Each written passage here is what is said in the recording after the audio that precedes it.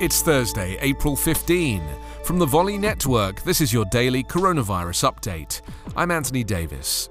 Greece will take a first step towards reopening its tourism industry by dropping quarantine rules for travellers from more than 30 nations if they have been vaccinated or tested negative for COVID-19. From next week, incoming citizens from across the European Union and 5 other countries, including the UK, will no longer be required to self-isolate. The new regime is expected to come into effect on April 19, in the run-up to the country formally reopening its tourism sector from mid-May. Passengers from the 27-member EU, as well as the US, Britain, Serbia, Israel and the United Arab Emirates, will be able to fly into airports in popular destinations without being forced to go into isolation on arrival, provided they meet the conditions.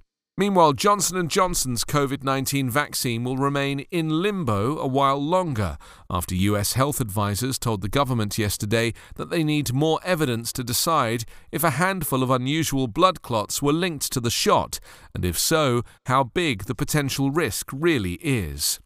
The reports are exceedingly rare. 6 cases out of more than 7 million US inoculations with the one-dose vaccine. But the government recommended a pause in Johnson & Johnson vaccinations this week, not long after European regulators declared that such clots are a rare but possible risk with the AstraZeneca vaccine, a shot made in a similar way but not yet approved for use in the US.